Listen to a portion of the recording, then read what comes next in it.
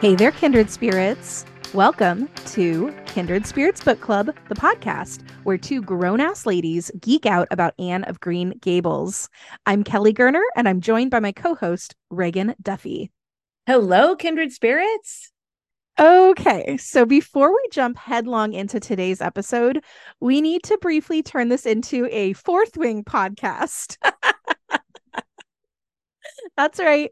We both recently read the runaway bestseller Fourth Wing, which is a new adult fantasy book by Rebecca Yarros. It's set at a military college for dragon riders, and it is full of breathtakingly high stakes action and a smoldering, slow burn romance. I literally just finished this book 2 days ago and texted Kelly the instant I closed it to talk about it.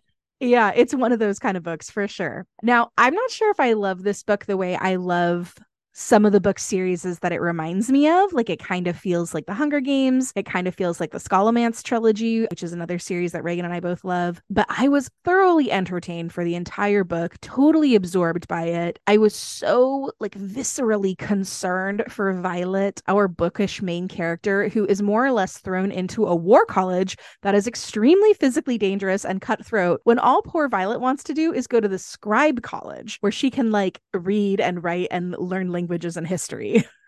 And I just kept thinking, what if someone made me go to sports college and everyone at sports college was mean all the time? I would not have been prepared. I would not have been able to handle it. But Violet's tenacity and intelligence is rewarded. There are some incredibly adorable and hilarious dragons and a few dashing and dangerous love interests as well. The book ends with a plot twist that made me want to start it over from scratch and reread, knowing the story would change with that new information. Those are my favorite kind of books sometimes, don't you think, Megan? Yeah. So a lot of people are comparing this to the A Court of Thorns and Roses series, which I see it because this is also a new adult romantasy is what they're calling it. And there's political intrigue and some kind of steamy romantic tension. But to be honest, it really reminded me much more of the Temeraire books. Those books begin with His Majesty's Dragon and they're written by Naomi Novik. Mm-hmm. That series is a major favorite of both of ours. And if you also read Fourth Wing and you want more hilarious dragon interactions with that side order of military might, you definitely want to read the whole Temeraire series. Yes, for sure. I definitely thought about Temeraire when I was reading this. Just the way the dragons talk, right? Oh, it reminds yes. me so much of the Temeraire dragons. Yes, yes. So Reagan, what'd you think? Well, first of all, I just want to hard agree with everything you just said. I haven't read A Court of Thorn and Roses yet, so I can't speak to that comparison, but I definitely got the Hunger Games comparison and the Scholomance comparison and the Temeraire books. So there's that ruthless competition for survival. We've got a magical academic setting. I think the world is really well built and is gradually revealing more and more of itself. And, we've got dragons. I mean, dragons. Really fun dragons. Really fun dragons with personalities. I like that the dragons choose their riders, although I do have questions about what the dragons' criteria is for choosing their riders, because to be honest, I have some concerns. I will say Rebecca Yarros' writing is fine. It gets the job done. It's not I'm with you. It's fine. Beautiful. It's just fine for me. Yeah.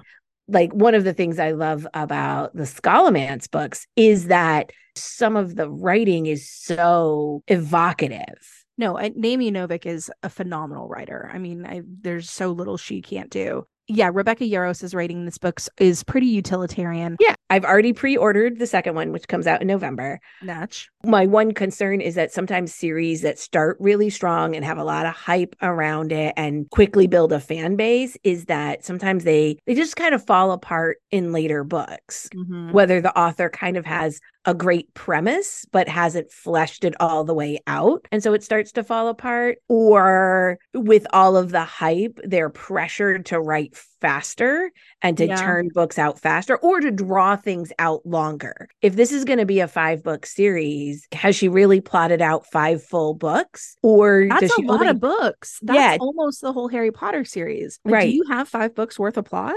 Right. Or is this really a 3-book series, but they want you to write 5 books, which means books 3 and 4 are going to be stretched. Yeah. We don't know, right? I mean, time will tell. Stay tuned. Obviously, when book 2 comes out, we will update you guys about We'll go whether or back to not.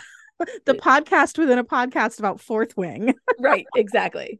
Anyway, let's get back to our book. The reason we're here. Right. So last episode, we recapped Anne of Windy Poplars, an Anne book that many Anne fans struggle with. We think that there is still a lot to appreciate with this one. And over the next few episodes, we're going to unravel the threads of this book that make it special, as well as discuss some of the elements that we don't love quite so much. So for today, we are going to be talking about the parent-child relationships in Anne of Windy Poplars. Our most consistent listeners know that this season, we've really been focusing our thematic discussions around Anne's 3 core values that she says right at the very beginning of Anne of Green Gables, which is trying to develop to be angelically good, divinely beautiful, and dazzlingly clever. So today's discussion is not entirely a departure from these themes, but we're going to kind of focus this idea of angelic goodness around the way she observes so many different types of parent-child relationships in Summerside. In looking at some of these relationships in the book, we can't help but feel that Anne must have been thinking about the kind of mother she would one day become, and that she's learning a lot about what makes a good parent, or rather having some experiences that might teach her about what not to do as a parent. So that's going to be kind of the specific way we are framing goodness in this episode. But let's move right in to our kindred spirit of the episode. So of all the children in this book, the one who most likely influenced Anne's developing parenting style is Elizabeth Grayson, the little girl who lives next door to Windy Poplars. Anne always calls her Little Elizabeth, a sign of how much she adores the child and how close she feels to her. Elizabeth is a kindred spirit in the truest, most Annish way. Like Paul Irving or Miss Lavender, Elizabeth is a person who believes earnestly in fairy tales and imagination. Much like young Anne herself, Elizabeth uses her imagination to help her escape her dreary life with her grandmother and grandmother's companion, who make Elizabeth feel so unwanted and so alone. We just adore Elizabeth, who daydreams about tomorrow as a real place where all her dreams have come true. She tells Anne that in tomorrow, she will have 1,000,000 dogs and 44 cats, which I would also like to have. Elizabeth's tomorrow reminds me a lot about the last time I visited my little nephew, who's 7. And he kept telling me, when I'm 18, I'm going to do this. And when I'm 18, I'm going to do that. And it reminded me very much of this character. He's old enough to understand that for now he has to be good and do what his parents say. But when he's 18, well, it'll be a whole new day. Watch out, world. For our quote of the episode, we are so charmed by Elizabeth's concept of tomorrow as a real place. We're going to pull this little quote in which Anne is writing to Gilbert about it. Anne writes, "We stood there and talked while Elizabeth sipped her milk daintily, and she told me all about tomorrow. The woman had told her that tomorrow never comes. But Elizabeth knows better. It will come sometime. Some beautiful morning she will just wake up and find it is tomorrow. Not today, but tomorrow. And then things will happen. Wonderful things. She may even have a day to do exactly as she likes in, with nobody watching her. Perhaps the island of happiness is there. Elizabeth feels sure there is an island of happiness somewhere where all the ships that never come back are anchored, and she will find it when tomorrow comes."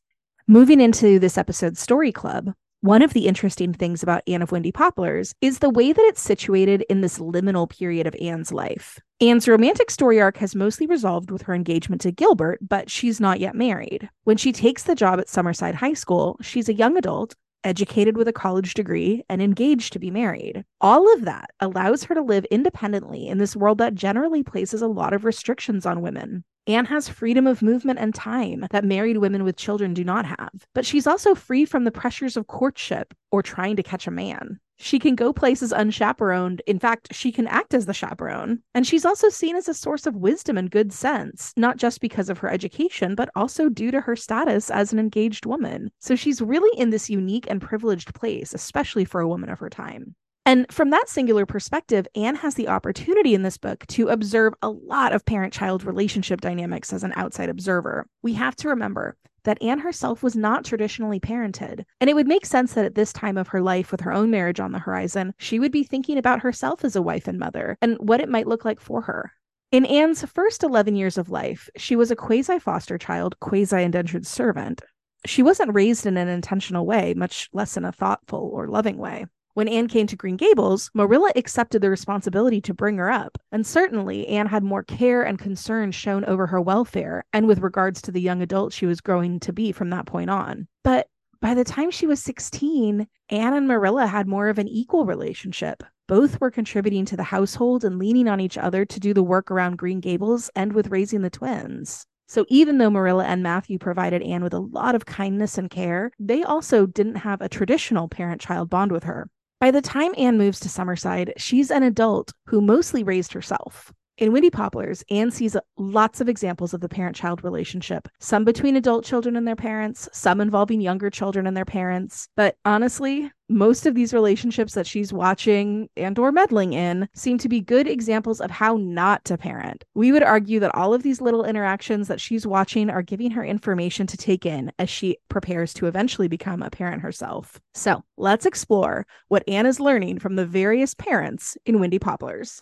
So let's meet Mrs. Adoniram Gibson. What a name! Seriously. Listeners, if I butchered it, let me know. I have no idea. But Mrs. Gibson and her daughter, Pauline Gibson, are acquaintances of Marilla's. Marilla instructs Anne to look them up in Summerside. Anne does so and finds herself returning to visit weekly because Pauline enjoys Anne's visits, and Anne feels sorry for Pauline. The reason Anne feels sorry for Pauline is because Mrs. Gibson is, in Anne's own words, a terrible old woman. Anne tells Gilbert that Pauline waits on her mother hand and foot. And although Mrs. Gibson cannot walk, she can certainly talk, and she criticizes Pauline relentlessly. She will not allow Pauline to do anything without her express approval. Mrs. Gibson holds herself and Pauline to exceptionally high, even unreasonably high, standards of behavior. And as a result, she does not permit Pauline to do much at all. Anne observes that Mrs. Gibson and Pauline are comfortably well off, and Pauline could have a very nice life in Summerside, attending the Ladies' Aid and missionary societies or planning church suppers and welcome socials. But Mrs. Gibson is so controlling, she will not let Pauline leave the house very often, even to go to church. Seems like Pauline is essentially trapped by her mother. Yeah, she's like jailed practically. Honestly, Mrs. Gibson is also just an unpleasant, cranky sort of person who asks a lot of Pauline. By the way, Mrs. Gibson has 10 children total. All of the all fall to Pauline. She has 10 kids. Where are the other ones? Oh, they got married and left. Yeah, they went far, far away. They were like, we are not dealing with this. They do not want Mrs. Gibson in their homes. Unclear exactly why it is that Pauline drew the short straw. So Pauline is responsible for all of the housekeeping duties, while Mrs. Gibson complains about the drafts and the strange noises in the yard and constantly requires Pauline to massage her back and legs, administer medications, fluff her pillows, and wait on her hand and foot. Pauline can't even sleep through the night because Mrs. Gibson gets her sleep by napping in the afternoon and spends nighttime coming up with all sorts of tasks for Pauline to do. She's an absolute tyrant. And Mrs. Gibson is definitely a no one understands how much I suffer kind of person. Mm-hmm. And look, of course, older people with disabilities deserve compassionate care. No one is saying otherwise. And of course, it's very difficult to not feel as active as one used to be. But Mrs. Gibson is also so unkind and ungrateful. She lords power and influence over Pauline such that Pauline feels she cannot do anything without her mother's permission, whether it's buy a pair of new stockings, because Mrs. Gibson will not allow it until the old ones have been mended a certain number of times, or attend her cousin Louisa's silver wedding celebration. A silver wedding celebration is a 25th anniversary party. It's important to Pauline that she go, especially because she was Louisa's bridesmaid, and Mrs. Gibson has forbidden it. What's worse is she's manipulating Pauline with guilt, saying, Pauline wants to go and leave me, Miss Shirley, nice, grateful daughter I've got. I hate this. I wish she would just say what she means, because truly, there would be nothing wrong with Mrs. Gibson saying, you know what, Pauline, I feel nervous or I feel lonely or unsafe when you aren't home with me, and I wish you wouldn't go. But if you do go, like, can we make arrangements for someone to stay with me? I mean, be reasonable. Like, how hard is it to be honest and forthright and not turn the tables on your daughter? Well, but this is the same woman who used similar guilt tactics to convince Pauline not to get married years before. Anne tells Gilbert, I knew Pauline's battle was lost the moment Mrs. Gibson left the decision to go to the party to her conscience. Mrs. Gibson has got her way all her life by leaving things to people's consciences. I've heard that years ago, somebody wanted to marry Pauline, and Mrs. Gibson prevented it by leaving it to her conscience. I can just hear her say it too. Oh, well, go off and get married if that's what you want, but I'll be left here all alone. I'll leave that to your conscience. Right? She's so passive aggressive. I'm not going to tell you what to do because she doesn't want to think of herself as a person who tells people what to do. I just leave it to your conscience. If you want it on your conscience that I die alone with no one to look after me and the drafts and the weird noises in the night, I really can't with her. Now, because this is Anne of Windy Poplars and not Adult Children of Emotionally Immature Parents, a book you absolutely need to read, by the way, if any of the parents we talk about today remind you of your parents or caregivers, this whole thing is played for humor. Later on, Mrs. Gibson is berating Pauline for sewing a collarless dress. And when Anne defends Pauline, saying, well, actually, collarless dresses are in fashion right now, Mrs. Gibson looks right at Anne and tells her that collarless dresses are indecent, while fashionable Anne, of course, is wearing a collarless dress. So it is kind of supposed to be funny, but I mean, she's just so cruel all the time.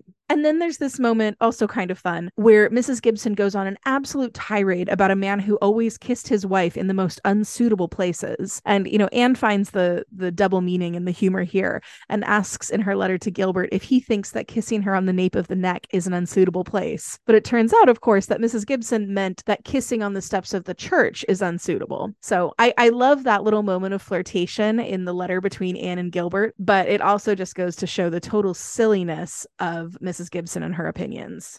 Anne decides that Pauline must be allowed to attend her cousin's anniversary party, and she offers to stay with Mrs. Gibson while Pauline goes, even giving up a weekend at Green Gables to do so. She sets about convincing Mrs. Gibson using every weapon in her arsenal, from people will talk if Pauline doesn't go, to I'll take such good care of you, you won't even know she's gone. Mrs. Gibson is a formidable foe, even against someone as convincing as Anne. She suggests that Pauline might get mumps if she goes. She says that Pauline, like all young people, has no sense and will come to harm, and that she could die at any moment. Finally, Anne says, Pauline deserves a day off. And something about that clicks for Mrs. Gibson, who finally acquiesces and lets Pauline go to the party. Reagan, what do you think was the thing that changed Mrs. Gibson's mind? Well, I think Anne is cannily countering any possible argument that Mrs. Gibson is giving. And so Mrs. Gibson is either going to have to come right out and say she doesn't want Pauline to go to the party. She's going to have to expressly forbid it, or she's going to have to give in. And I think that's what does it. She's reached the end of her passive-aggressive guilt trip toolbox, and she knows she can't flat out say, no, Pauline can't go, I won't let her, because that's a step too far in her control. She obviously thinks of herself as someone who doesn't have any needs and doesn't ask anything of anybody. She says as much all the time. Right. So she can't outright say, no, Pauline can't go. So she wants this veneer of just being benevolent and concerned. And that's only going to get you so far, with Anne just cheerfully countering every excuse Mrs. Gibson comes up with a sweet smile on her face. I mean, the mumps one was really stretching. I will say that. It was. Pauline's like, Mom, I've had mumps. And she's like, well, some people get mumps twice. It's so absurd.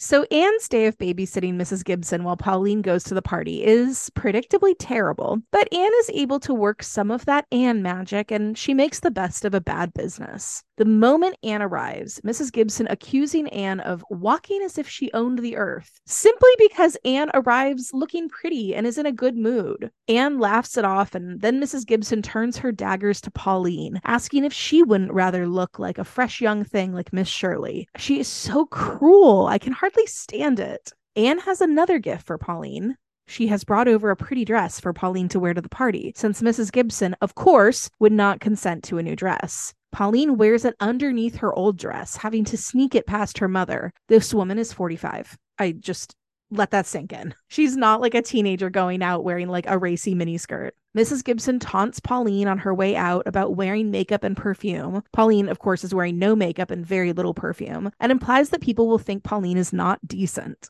Again, just why would you say these things to your kid? So Pauline finally escapes, leaving Anne with Mrs. Gibson. Truly, I can't with Mrs. Gibson. She's so awful to Pauline. And you know what's even awfuler is that Anne shares with Gilbert that Pauline has said that, oh, Mrs. Gibson likes Anne and she's nicer to Pauline when Anne is there. Yes, what is she saying when Anne isn't there if this is what she's saying in front of Anne? It's wild to think about. No, truly. I mean, she's like basically accusing her daughter of like going out looking like a harlot, anyway. Pauline leaves. Hopefully she has a good time.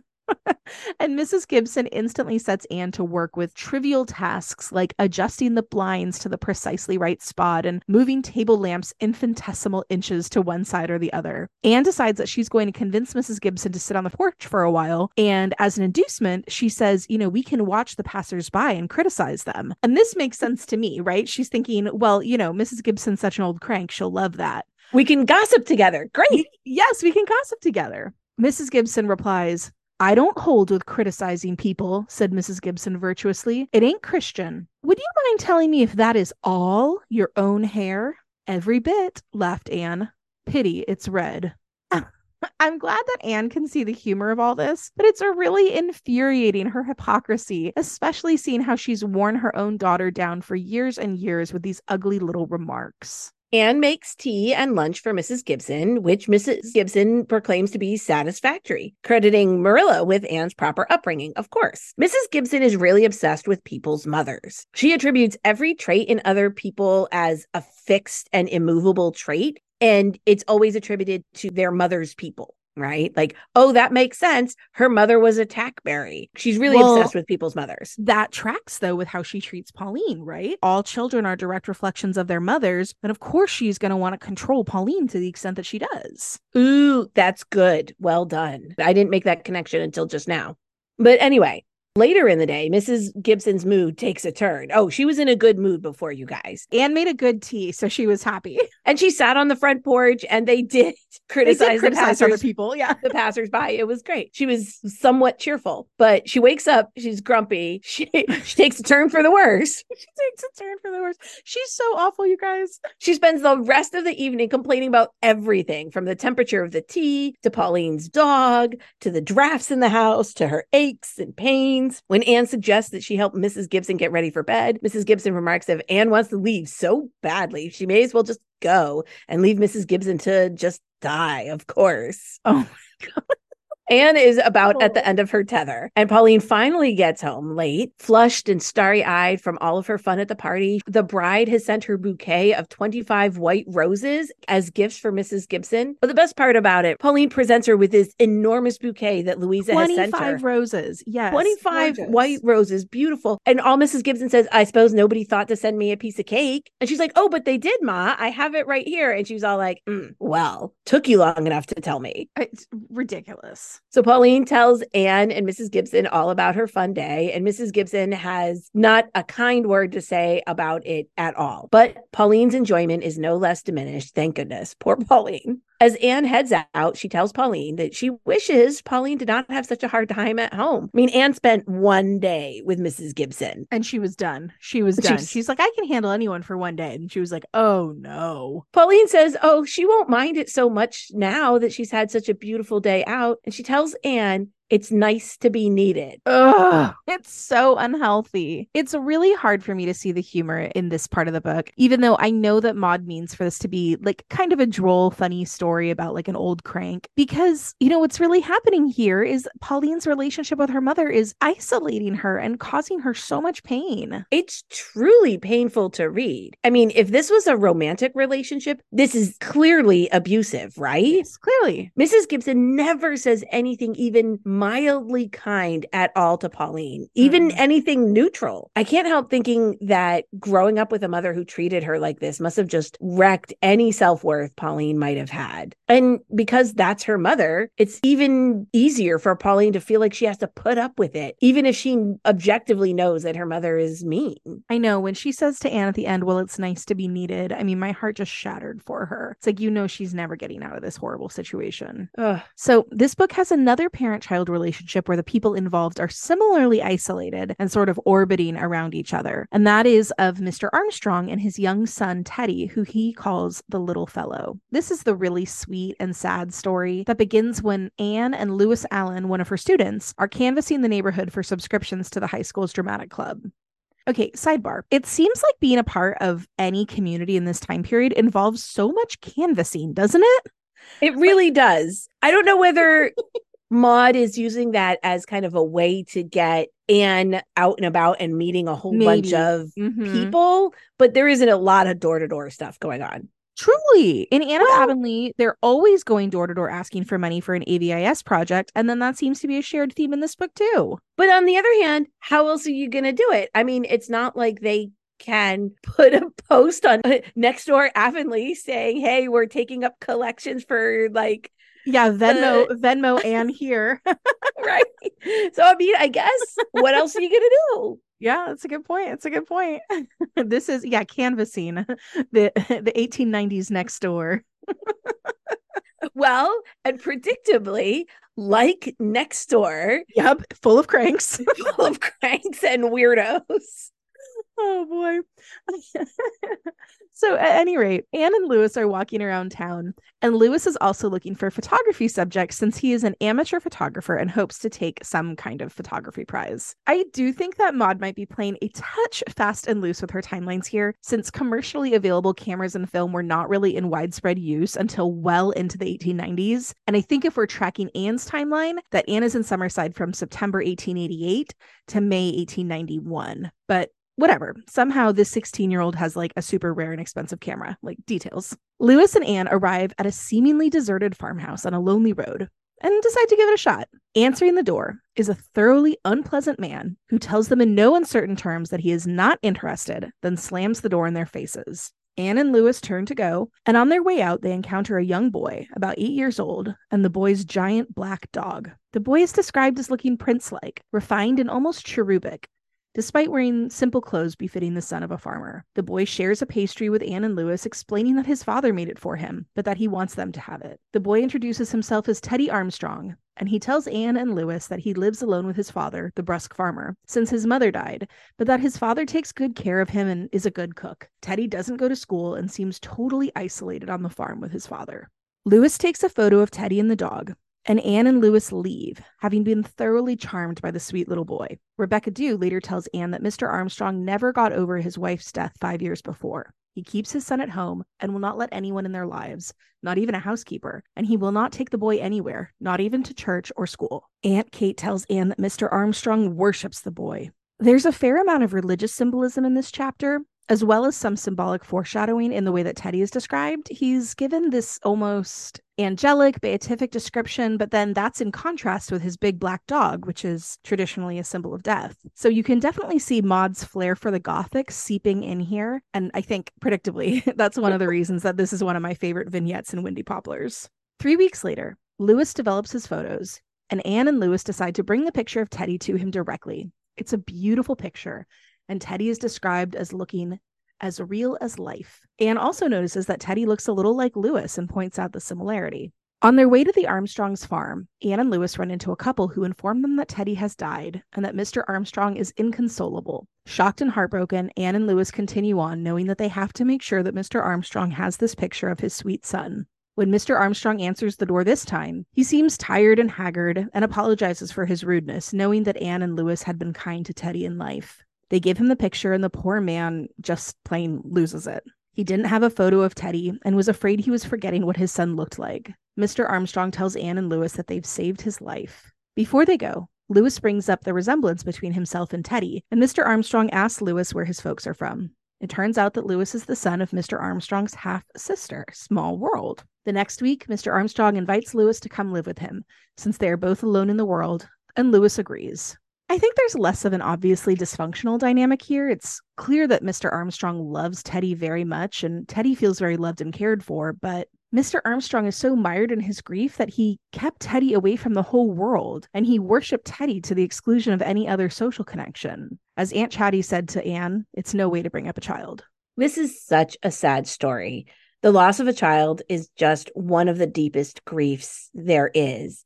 But it's extra sad because Mr. Armstrong has absolutely nothing left in his life without Teddy. And so it is extremely lucky that Lewis ends up being his nephew, because you can see that while Lewis won't ever replace Teddy and shouldn't, everyone needs someone to love. And this will give Mr. Armstrong a connection to invest in, a reason to keep moving forward.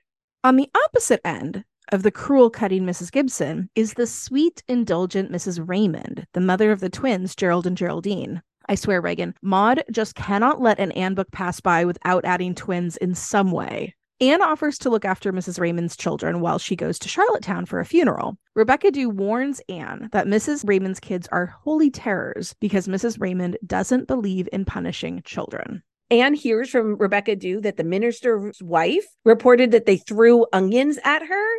Ow. Yeah. And Mrs. Raymond even says when Anne arrives that Miss Prouty from up the street won't stay with them anymore. She says, Miss Prouty just doesn't understand children. Oh, of course not. You can read between the lines that I have a feeling Mrs. Raymond has burned through any other goodwill from anybody else who wants to watch her kids. So, Reagan, about Mrs. Raymond not believing in punishing children, this is where I think I went right in not having kids. Because honestly, like Mrs. Raymond, I also kind of don't believe in punishing children. Like, I understand in a theoretical sense that children do need boundaries, but most actual childhood punishments, especially the ones that proliferated in this era, just seem totally inappropriate and disproportional to the kind of mischief that children would typically get into. I don't know. I can't wrap my mind around it. Like, okay, so a child doesn't obey some rule you've set. So your recourse is to yell at them? Yell? I would never yell at another person, ever. It's humiliating and it's unkind and it's scary, and children are vulnerable. And that power dynamic between parent and child is so unbalanced. Or like punishing a child by sending them to their room, that also bothers me, because then they're sitting there feeling isolated and unloved and alone, and like they aren't welcome members of their own families. Like, what in the world could a child possibly do that would warrant making them feel like that? And don't even get me started on spankings. Like, seriously, Reagan, I don't think I could punish a child. I am actually Mrs. Raymond. And she even says, but I think loving is better than spanking any day. Don't you, Miss Shirley? And like, who disagrees with that? Okay, so I have much to say. We will come back to it, but I'll say right here that Mrs. Raymond has just set up a totally false dichotomy right there. I also don't think that kids should be spanked and yelled at, but I do think parents have a responsibility to set clear expectations for their kids. They have to actively teach kids how to exist in the world, how to develop self-control, how to interact with other people, and they need to allow kids to learn consequences from their actions. We also know now, and we maybe didn't have the language to describe it back then or to, distinguish this difference, is there is a difference between punishment and consequences. Sure, right? That makes sense. Punishment is disproportional. Punishment is meant to hurt. Punishment is done out of anger, right? Like, I'm angry at you, so I want to make you feel bad in some way, right? Yes. Consequences are about teaching. The point of a consequence is to help your child learn. You made a choice. As a result of your choice, this thing is now happening. Right. And providing consequences and setting boundaries are not removing love and warmth from your kids, no matter what they tell you. But anyway, there's a world of parenting between spanking a child and not doing anything when your kid does something wrong. Sure. So it's not like there's only two choices, either horrible, strict, repressive Mrs. Gibson or indulgent, permissive Mrs. Raymond. Like, there is a lot between there. That's like the active and exhausting work of parenting. So going back to the Raymond twins, Anne arrives, and after Mrs. Raymond tells her that they are absolute angels who will be no trouble whatsoever, Anne finds Geraldine trying to throw her brother out the window for the crime of sticking his tongue out at her. Off to a roaring good start. It's literally the first thing that happens. Anne attempts to redirect them to the lawn for games, only to be sidelined herself by a door-to-door saleswoman, Miss Drake, who persistently tries to get Anne to buy a set of encyclopedias. Anne is tempted to spend $6 on the set just to make Miss Drake leave. And now that is an experience that I think we've all had at some time or another. I think in this situation, I would 100% be Anne, about to pay an exorbitant amount of money just to make someone go away. Right, absolutely. Anne is saved, though, by the naughty twins, who are using a fishing pole to pick up Miss Drake's hat and end up taking the woman's wig and spectacles, too.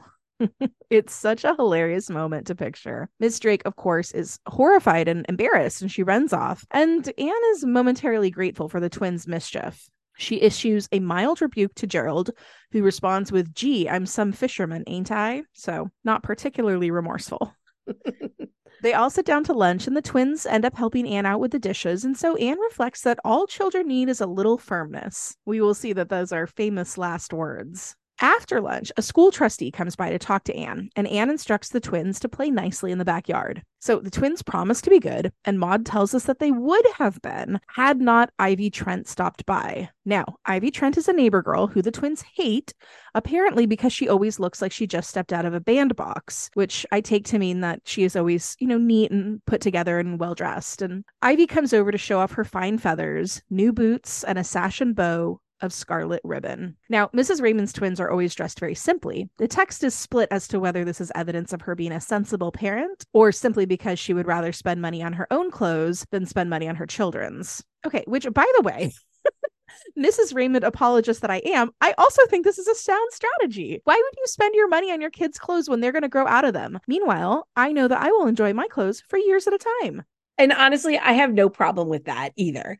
Since Geraldine has never had these kinds of beautiful clothes that Ivy Trent often has, Geraldine is intensely jealous of this neighbor girl. Geraldine begins taunting Ivy by repeating everything she says, that old chestnut. And when Ivy tries to change the subject by telling Gerald that she wants him to be her beau, Gerald threatens to dunk Ivy in a rain barrel, push her face into a hill of ants, and rip off Ivy's ribbons and bows. Now that they're thoroughly worked up, the twins make good on that last threat, tearing Ivy's clothes, painting her legs with red and green stripes, and putting burrs in Ivy's hair. It's so mean. That poor kid. Ivy runs home, and the twins clean up all the evidence of their misdeeds before Anne is done with her meeting.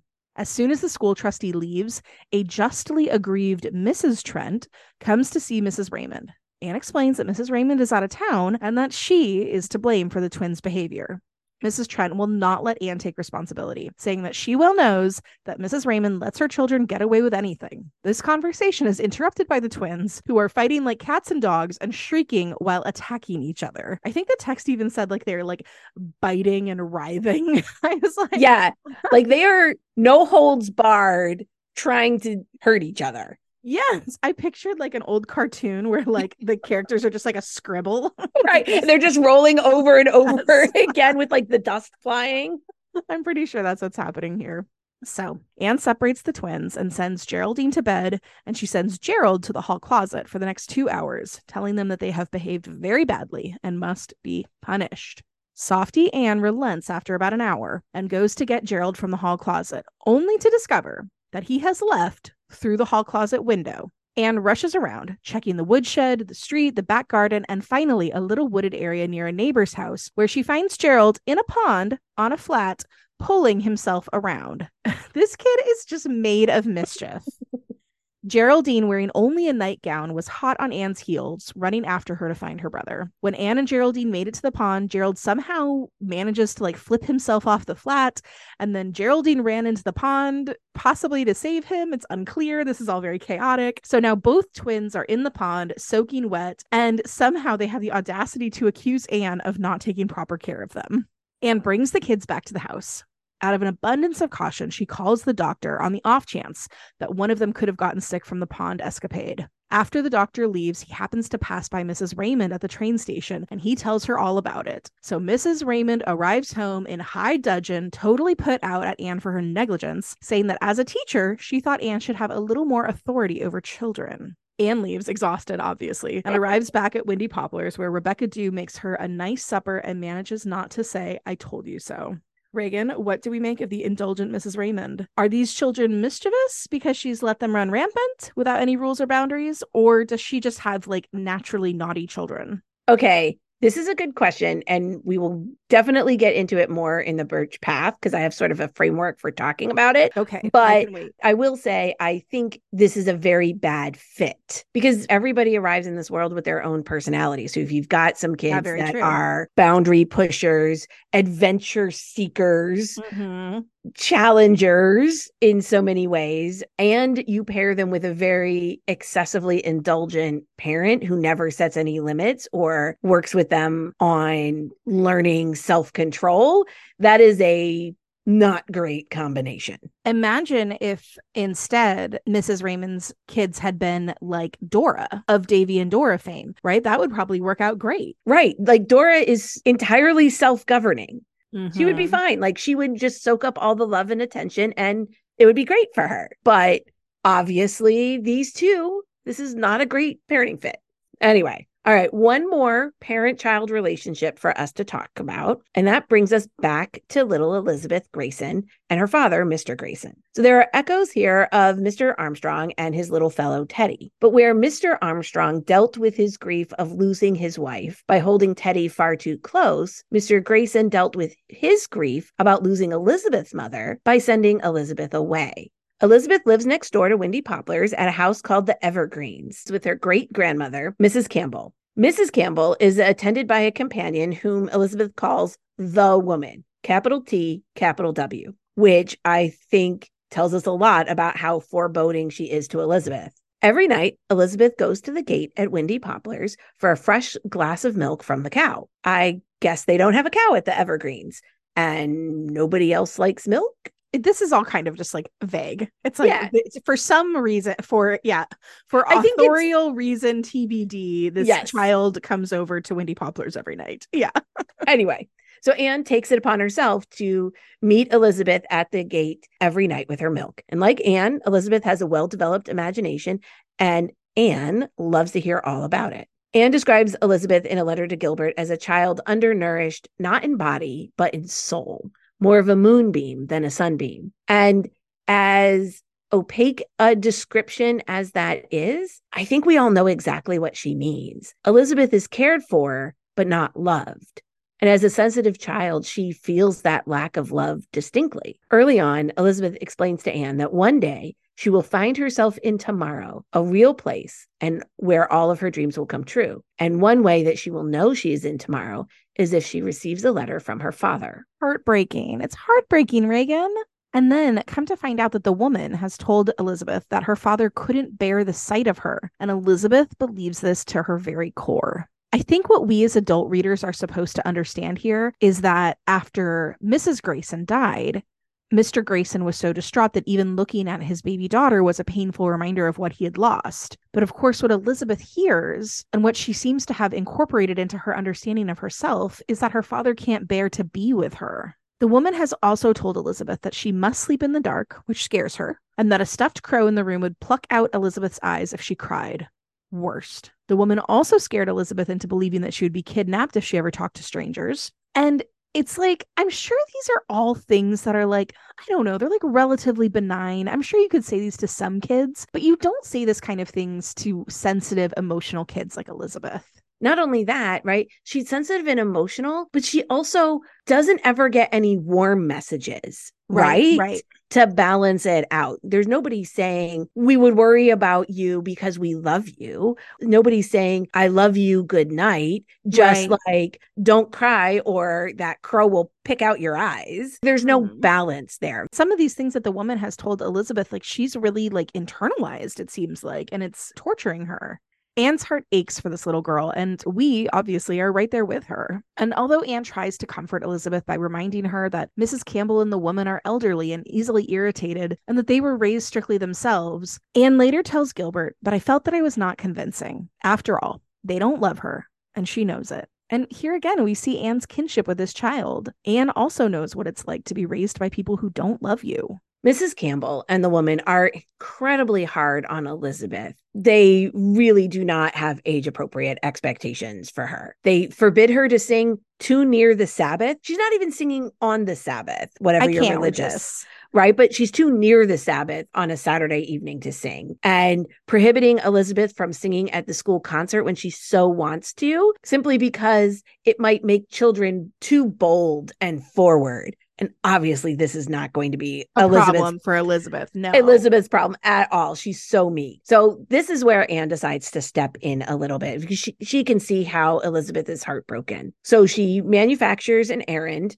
to go to the Evergreens, and she tries to get on Mrs. Campbell's good side by asking to borrow the Reverend James Wallace Campbell's memoir. And then when the subject of the school performance comes up, Mrs. Campbell explains that, of course, she will not allow Elizabeth to participate. And Anne uses a little bit of reverse psychology here, and she agrees that, oh yes, Mrs. Campbell is wise because she heard that Mabel Phillips was going to sing. And of course, Elizabeth would not be able to compete with a voice like Mabel Phillips. And so it's much better anyway that she's not put in the position where she's made to feel badly. Sneaky, sneaky. I know. This was calculated because apparently Anne had heard that there was always a competition between the Phillips family and the Campbell family, weirdly in the matter of singing voices. So sure enough, the next thing that Anne hears is that Elizabeth is permitted to sing in the concert. Another +1 for Anne magic.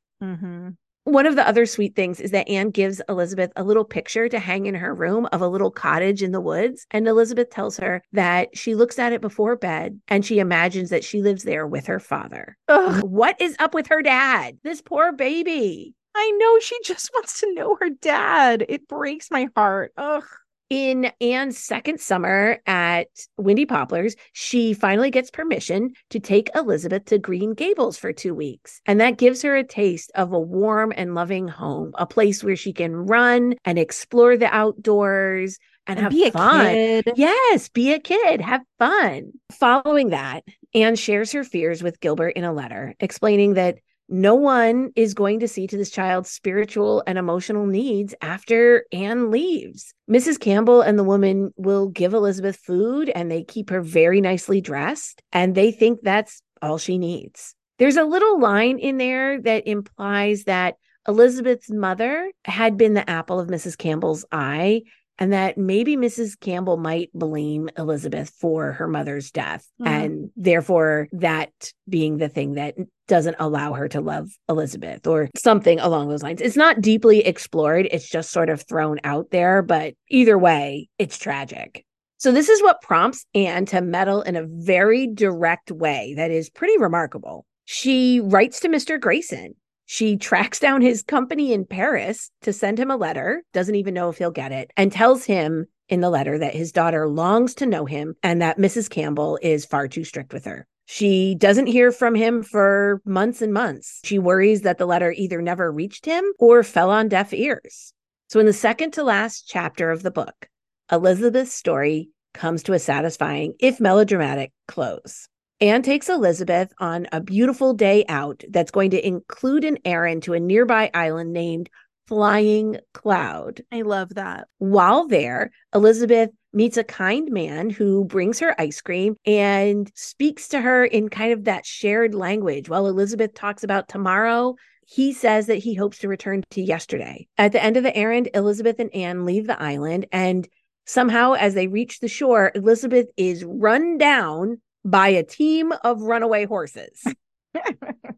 So this part of the story is told from Elizabeth's point of view. So one minute she's getting out of the boat and the next minute she is knocked unconscious. So yeah, it's all a little murky. The next thing we know, Elizabeth wakes up in the room and there's the kind man talking to Anne. And it turns out this is her father. Mr. Grayson had come to Flying Cloud to stay at the home of a business associate. He received Anne's letter and had come to see Elizabeth for himself, but he was kind of getting the lay of the land before he went to Mrs. Campbell. So it was serendipitous to meet Elizabeth in person at this home in Flying Cloud and then immediately nearly losing her. And so that convinces him to assume the care of his daughter. He tells her right there that she will come and live with him and she never has to return to her great-grandmother ever again. So Elizabeth is delighted. And all I can say, Reagan, is that this man better spend the rest of his days making up to Elizabeth for all that childhood neglect. Yes. Elizabeth is so starved for love that she will take this first hint of it that is offered to her. And Mm-hmm. she does not hold it against him for being gone all this time. But I am extremely angry with him. Same. It's so wild that a father can essentially just like abandon his child for a decade. And then when he does come home, it's to a hero's welcome. But we are very happy, of course, that little Elizabeth is at least escaping the grim evergreens for the rest of her life. Okay, as promised to Kelly and to our listeners, for our Birch Path today, I am going to draw on some of my professional experience and we are going to talk about different parenting styles and philosophies. I'm a child and family therapist and I have actually taught lots of parenting classes. Reagan is literally a parenting and child development expert. Do not let her undersell herself. Share So your wisdom with us.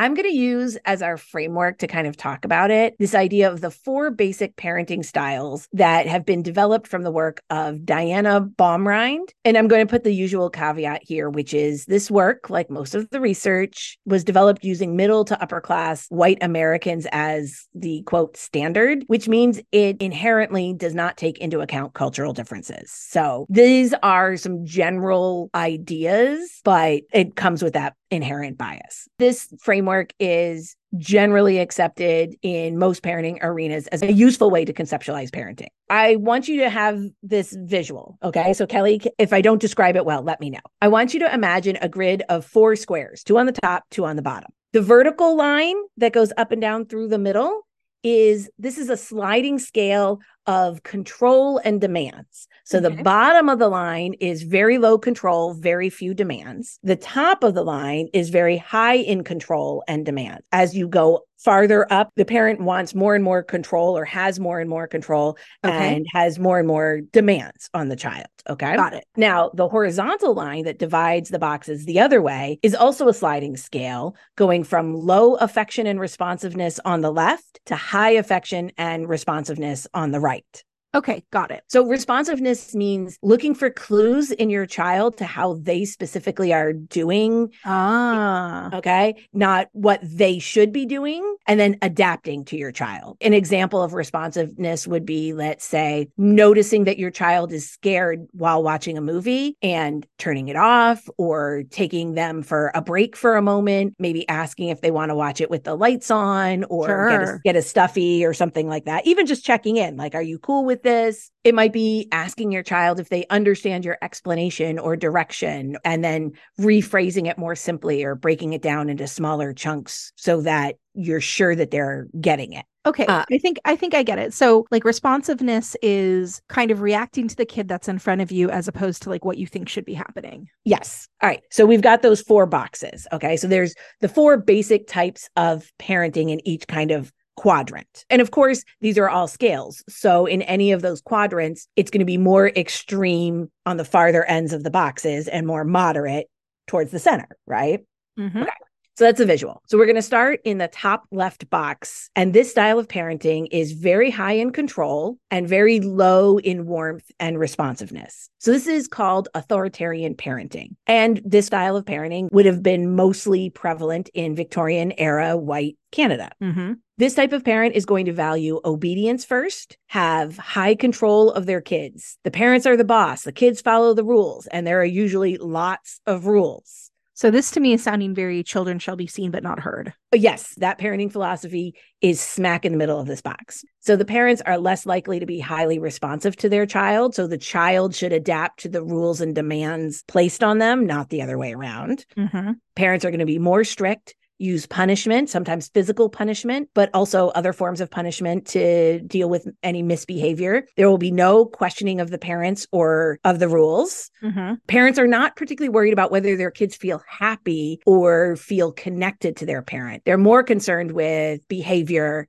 with appearances than with emotional state. So what we know about the outcomes for kids raised in this type of household is those kids may be more obedient as children, but as adults, they're more likely to have anxiety because they haven't practiced making mistakes or thinking for themselves. They're more likely to be insecure, to have fewer coping skills, to be less independent. And you can see why, because if you don't learn that making mistakes are okay, you don't develop into feeling confident in yourself or in making decisions, right? Right. And also, if you grow up in a household with a lot of rules and where following the rules is at the forefront, it becomes very easy to be like, okay, yes, I'll just follow all the rules. And then you actually get out into life and there are not that many rules. Right. Things are fuzzier, things are mushier. Yeah. And so then all of a sudden it's a little like, well, do I follow this rule or this rule? Or one of the things that I think that I struggle with as an adult is very much the like, well, when there's no clearly prescribed path, what are we supposed to do?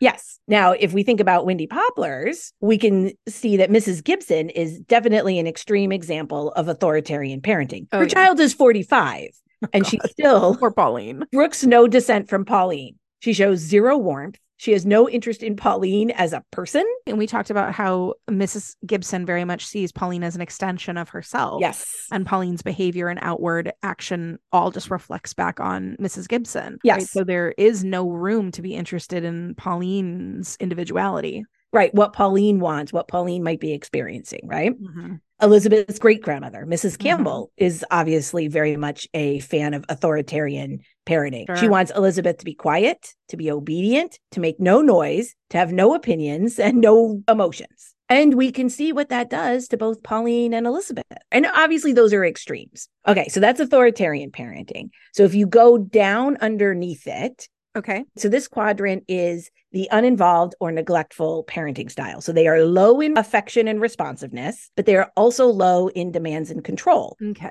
They don't expect a lot from their kids and they don't really care either. So in the extreme, this is actual child neglect, but it could also just be emotional distance or disinterest in their child. They're not really paying attention to helping their child grow.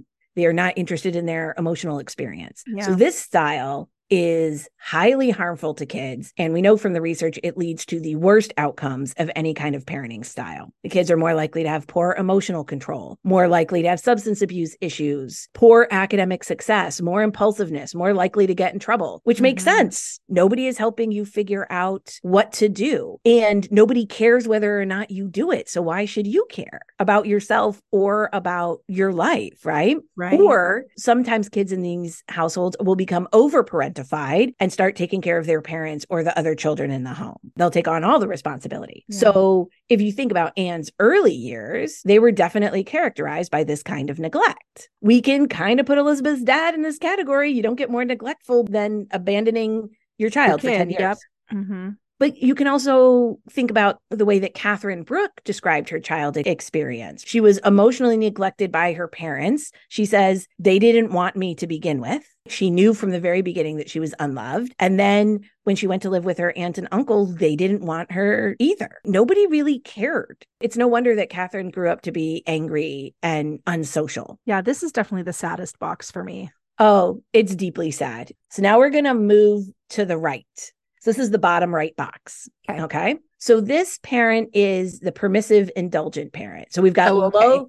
I know who this one is. Right. We've got low demands and control, but high in affection and responsiveness. Okay. So this parent is going to have no problem making their child feel loved and celebrated. They're high in warmth, but they aren't going to set a lot of demands or do a lot of disciplining. Okay, this feels like the right one. This feels like the good quadrant. So these parents might have a hard time saying no to their child, holding a limit that makes their child unhappy, but they really want to connect with their child and they care about their emotional well-being. So what's interesting about this parenting style is that because it is high in responsiveness, in some ways it could work for some particular children and some particular families. It's going to depend. Anytime you've got more warmth and affection, the outcomes are going to be better. But sometimes kids who are parented in this way can have difficulty with impulse control or sticking with things that are difficult. It can lead to lower self-esteem when they encounter people outside their family that have standards or demands, right? They can be egocentric as adults because they aren't used to considering the needs of other people. So we can see that Mrs. Raymond, mother of Gerald and Geraldine, is practically the poster child for this parenting style on the extreme end. Sure. She believes that her children's happiness is paramount. She has difficulty with anything that might make her children feel disappointed or bad for a second. And perhaps she is so afraid of being someone like Mrs. Gibson, she's gone really far in the other direction. And therefore, she's providing no guidance for her kids at all. It feels good to be the person who is making your child happy. It feels good to get to say yes all the time. It feels great. It feels great to be the fairy godmother and the wish granter. Again, this is why being an aunt is actually the best decision. Right. Because it's like, yes to the ice cream. Yes, you want to stay up late? Okay. Sure. If it makes you happy, great. And you see some of the ego involved for the parent there too, right? Like if the parent can't have their own like ego and sense of self challenged by their child, they will just sort of acquiesce to everything the kid wants. Right. And so with our demonic twins, you can see the negative ways that that can sometimes play out. And again, Mrs. Raymond is on the extreme end. So the twins don't feel like they have to listen to anyone else. No one gets to tell them what they do. They have no impulse control. They're absolutely shocked at being disciplined by Anne. You can also see that they are not thought of well in the community. People do not want to hang out with them. Other adults don't like them. Mrs. Raymond is getting isolated in the community. People don't want to help her because the kids are so out of control, and she's not even interested in changing that. Yeah, she's really dug in, like, no one understands my kids. Exactly. But they do have a mother that loves them and delights in them. And they have a strong emotional bond with her and with each other that will hopefully serve them well as they get older. So maybe they'll mature out of it. Look, if these kids came into my office, I would definitely recommend more structure, consistency, and guidance, that they would benefit from them. For kids, here's the hard thing I think that's hard for parents to understand, or adults maybe, is that as adults, we really value freedom, right? Like being able to choose what we want and do what we want. That feels good. That feels fulfilling. But for kids, too much freedom is actually kind of scary. Oh, sure. Because it's too big, not knowing where the limit is. As an adult, you've internalized limits. Yep. Like you, or hopefully, you know what your limit is. You know what the limits are in general, in terms of staying safe, in terms of needing to get stuff done in your life. Kids don't. They don't know that yet. That's not their fault. Their brains aren't done growing. They don't have the experience. And it can feel scary for them to have too much freedom. One thing that this makes me think of, and I know it's not a one-to-one comparison, but when we had with our puppies, when they were little, we were really strict about crate training them. This was something my husband felt really serious about. And I felt so bad every time I put them in the crate, their sweet little puppy faces. I felt like they were in jail and their big eyes. And I was like, I just want to cuddle them. And they're so little and the puppy years don't last for that long and da da da da. But my husband really stuck to his guns on this. And so we did it and we crate trained them. And Reagan, that is the single best thing we ever did for these dang dogs. Yeah. I mean, because they are high-spirited, high-energy dogs. They understand that when they're in their crates, that's their downtime. They're off duty. They can relax. You know, that has given us a world of peace in our house.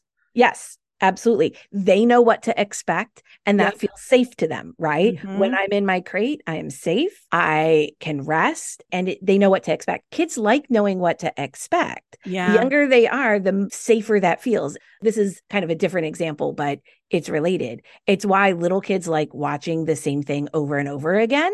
Like the same episode of a TV show, right? That is such a crazy phenomenon with like toddlers where they were like, yes, I will watch another episode of Dora the Explorer or PJ Masks or whatever. I will watch the same thing over and over again for the rest of my life. Continuing to talk a little bit about the permissive indulgent parent, you could also put Mr. Armstrong and Teddy in this category, right? But like he's keeping him out of school. He's not really asking anything of Teddy except to just be lovable. Right. He's maybe not as extreme as Mrs. Raymond, or Teddy's temperament just is a better fit. Teddy's kind of a chill kid. He's obviously very mild, very sweet.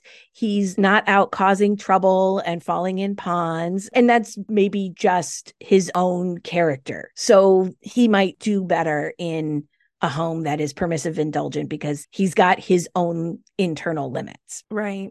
Yeah, that's interesting, that contrast.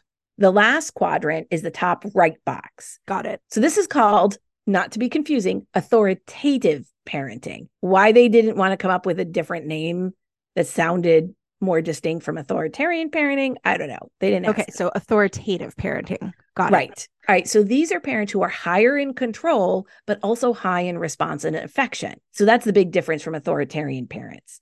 they are going to have expectations and demands of their kids, but they're going to be tailored to their individual child and where that child is right now. Can I just say that this sounds like a ton of work, Reagan? Yes. This is like graduate level parenting, it seems to me, right? Like it seems like anyone can do certainly anyone can do the neglectful parent, unfortunately. But it also seems like the other two parenting styles we talked about are sort of like, okay, so you can set rules and expect that they're followed through on, or you can just be like all loving, totally permissive all the time. But to combine those two and make it suited exactly for the kid, that's actually a ton of work, it seems like, and a lot of intention and thought. Yes, this is very active parenting. Got it. Authoritative parenting, you are exactly right, is more work. This is why I liked teaching parenting classes, because yes, it's more work in the short term, but it works out so much better in the long term. If when they're younger, you are consistent and you set boundaries, but you also listen to them and they feel heard and loved and safe. When they are older, they're more likely to listen to you. They were more likely to hear that feedback from you instead of they're still going to push back and they're still going to rebel, but you will have a base of connection that will let you work through a lot of the other things that are going to come up. So authoritative parents hopefully be in tune with what's age appropriate for their kids. What's age appropriate for a 2-year-old is not the same as what's age appropriate for a 6-year-old. They are going to be clear and consistent, but not inflexible. They'll provide consequences, but the purpose is to guide and to teach rather than to punish. Okay, so this is kind of what I was reacting to earlier. Right. So the difference is if your child gets mad at their brother and clocks him on the head with the toy truck, right? Sure. Totally rational thing to do. Right, exactly. You have brothers, you probably saw this, right?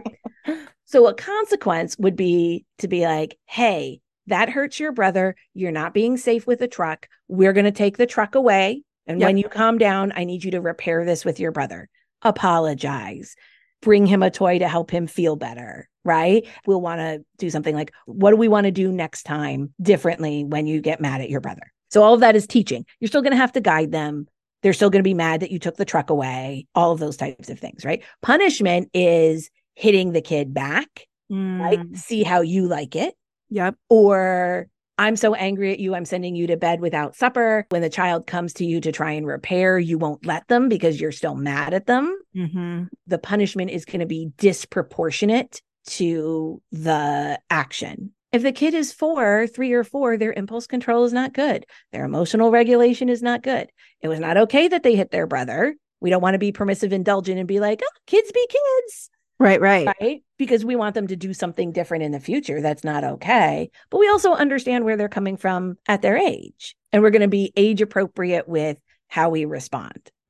Generally, parents ideally will start loosening control as kids grow up and can handle more independent. We want parents to be open to feedback from their child about what's working and what doesn't work. And predictably, this is the parenting style that is associated with the best outcomes for their child. Makes sense to me. Yeah. Kids need boundaries and they need their parents to think in the long term for them because they can't yet, but they also need their parents to make them feel loved and accepted for who they are, to assess for their actual need, not just what should be happening. They need to adjust as kids grow and develop.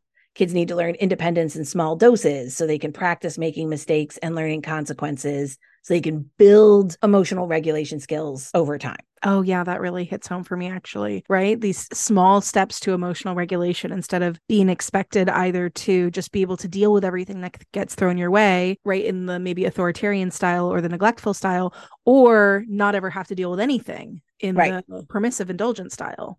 Yeah. So, like, if we think about Marilla's parenting, she starts out being more authoritarian in her strictness. Like, think about the amethyst brooch incident. Even when it was clear that keeping Anne in her room was not working, she didn't adapt it. She stuck to it. She was like, this is what I have to do. I said I was going to do it, so I'm going to do it. But we noticed that after that, when the truth all came to light, Marilla led by example with apologizing. Authoritarian parents do not apologize because they're never wrong. And then she adjusted her parenting to account for what Anne actually needed. So then when Anne had the incident at school with Gilbert and was refusing to go back, Marilla checked herself about whether or not she should force her. She went and talked to Mrs. Lynde, got some feedback from an experienced parent, and decided to let her stay home until she was emotionally ready to return on her own. She thought about what Anne needed at that moment, and she did her best to try and do it. She wasn't indulging Anne. She wasn't being like, it doesn't matter. She was concerned, but she, considering her age and what she had been through, she was giving her a little bit of space to work it out. Yeah. And we see that Marilla really came to accept Anne for who she is. Initially, she thought she needed to stamp out all of that imagination and impulsiveness. And eventually she came to really accept that and love that about Anne and modify it. Don't burn the house down because you're not paying attention to the oven. But she's also enjoys Anne for who she is. And she doesn't try to make her be someone different. And that's that responsiveness. That's that warmth. Anyway, so that was a long dissertation. Sorry, guys. I loved it. I thought it was a really interesting read. The thing to always think about with all of this stuff is all of these are on sliding scales. They're not static states of being. There are authoritarian parents that are closer to moderate, still maybe on the strict side, but are showing warmth and affection. There are definitely going to be permissive, indulgent parents that will still be able to set boundaries when they absolutely need to. Nobody flourishes neglected, but different kids are going to flourish in different parenting environments. And honestly, as somebody who teaches parenting and works with a lot of parents, I think the single biggest thing for parents to have is that responsiveness. You don't have to be an expert in child development to develop that responsiveness. That's the most important thing. Reagan, I think we should be charging for this podcast. I'm not even kidding. I really think that you have helped probably a ton of our listeners who are currently raising kids or at least given them some really valuable food for thought. I really appreciate the parenting deep dive, Reagan. I am glad to help and, hopefully gave you some different context for thinking about parenting.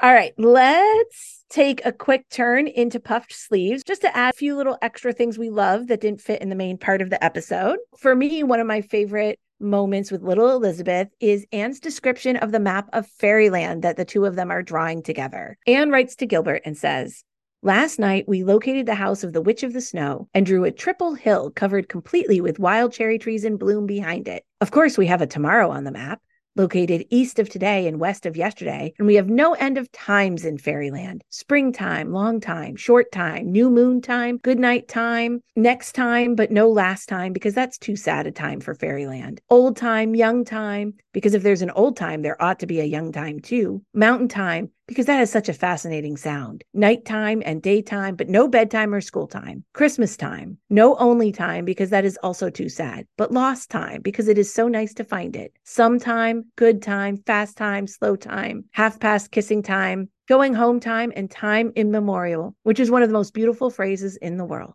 I just love that. I can almost imagine a clock with all those different times on it. I love it too. For me, though, my puff sleeve moment is going to be this really lovely little scene in the Armstrong chapters that is, I think, worth remembering. So Anne and Lewis find out that Teddy has died from a passing couple, Mr. and Mrs. Merrill. And then Mrs. Merrill says, "I'm so sorry for that man. He's well-to-do, and I've always felt that he looked down on us because we were poor. But we have our boy, and it don't never matter how poor you are as long as you've got something to love." Oh, I love that line so much. Well, we are going to move along to our inspired by section. And after recounting all of these tales of inept parenting, I almost do want to recommend the book Adult Children of Emotionally Immature Parents. It's by Lindsay C. Gibson. And you know what? I think this is a good one for you if your parents or caregivers did the best with the tools they had, but maybe their tools were not great.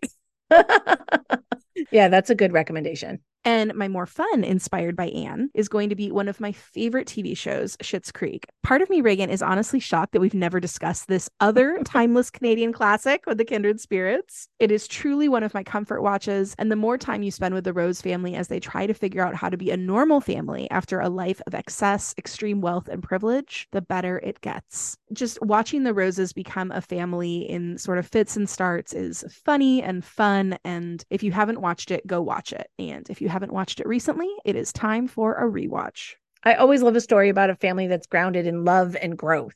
Yes. So for me, I'm going to recommend one of my favorite parenting podcasts, which is Mom and Dad Are Fighting from Slate Magazine. But I'm going to be more specific. I mean, listen to the podcast in general, but I want to be more specific. And I want to recommend the episodes that came out between 2017 and 2019. They're current episodes that are still coming out, but the show has gone through various iterations of hosts. And in my personal opinion, the episodes that feature Carvel Wallace, Rebecca Lavoie, and Gabriel Roth are the best. The hosts do such an amazing job with not just answering reader letters, but talking about their own parenting, its joys and struggles and realities with profound care and thoughtful philosophy, not just answering like practical questions about nap times or how to get your kids to do their homework. I think I particularly learned a lot because two of the hosts had kids that were teens, so quite a bit older than my daughter at the time, but it gave me a glimpse into what lay ahead, and they could speak from experience, and they had a little distance from kind of that current age of parenting that I was in to be able to speak with kind of a bigger context. I think there was something really special with the chemistry and the depth of the episodes that came out between 2017 and 2019. So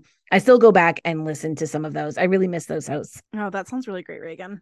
Okay, so that is it for us today. Thank you for hanging out with us on this episode of Kindred Spirits Book Club. For all things KSBC, we hope you'll join us over on Instagram at kindredspirits.bookclub. Or if you want to say hi over email, you can reach us at kindredspirits.bookclub@gmail.com. We are still giving away Kindred Spirits Book Club stickers. They feature our logo. They're absolutely gorgeous, high-quality decals that will look amazing on your water bottles or e-readers or laptops. And you can have one for free if you review our show on Apple Podcasts or if you share about us on Instagram or the social media of your choice. If you do either of those things, please screenshot it and send the screenshot to us at kindredspirits.bookclub@gmail.com along with your name and address. In return, we'll get you one of our logo stickers and our everlasting gratitude. Thank you again for listening. Take care, Kindred Spirits.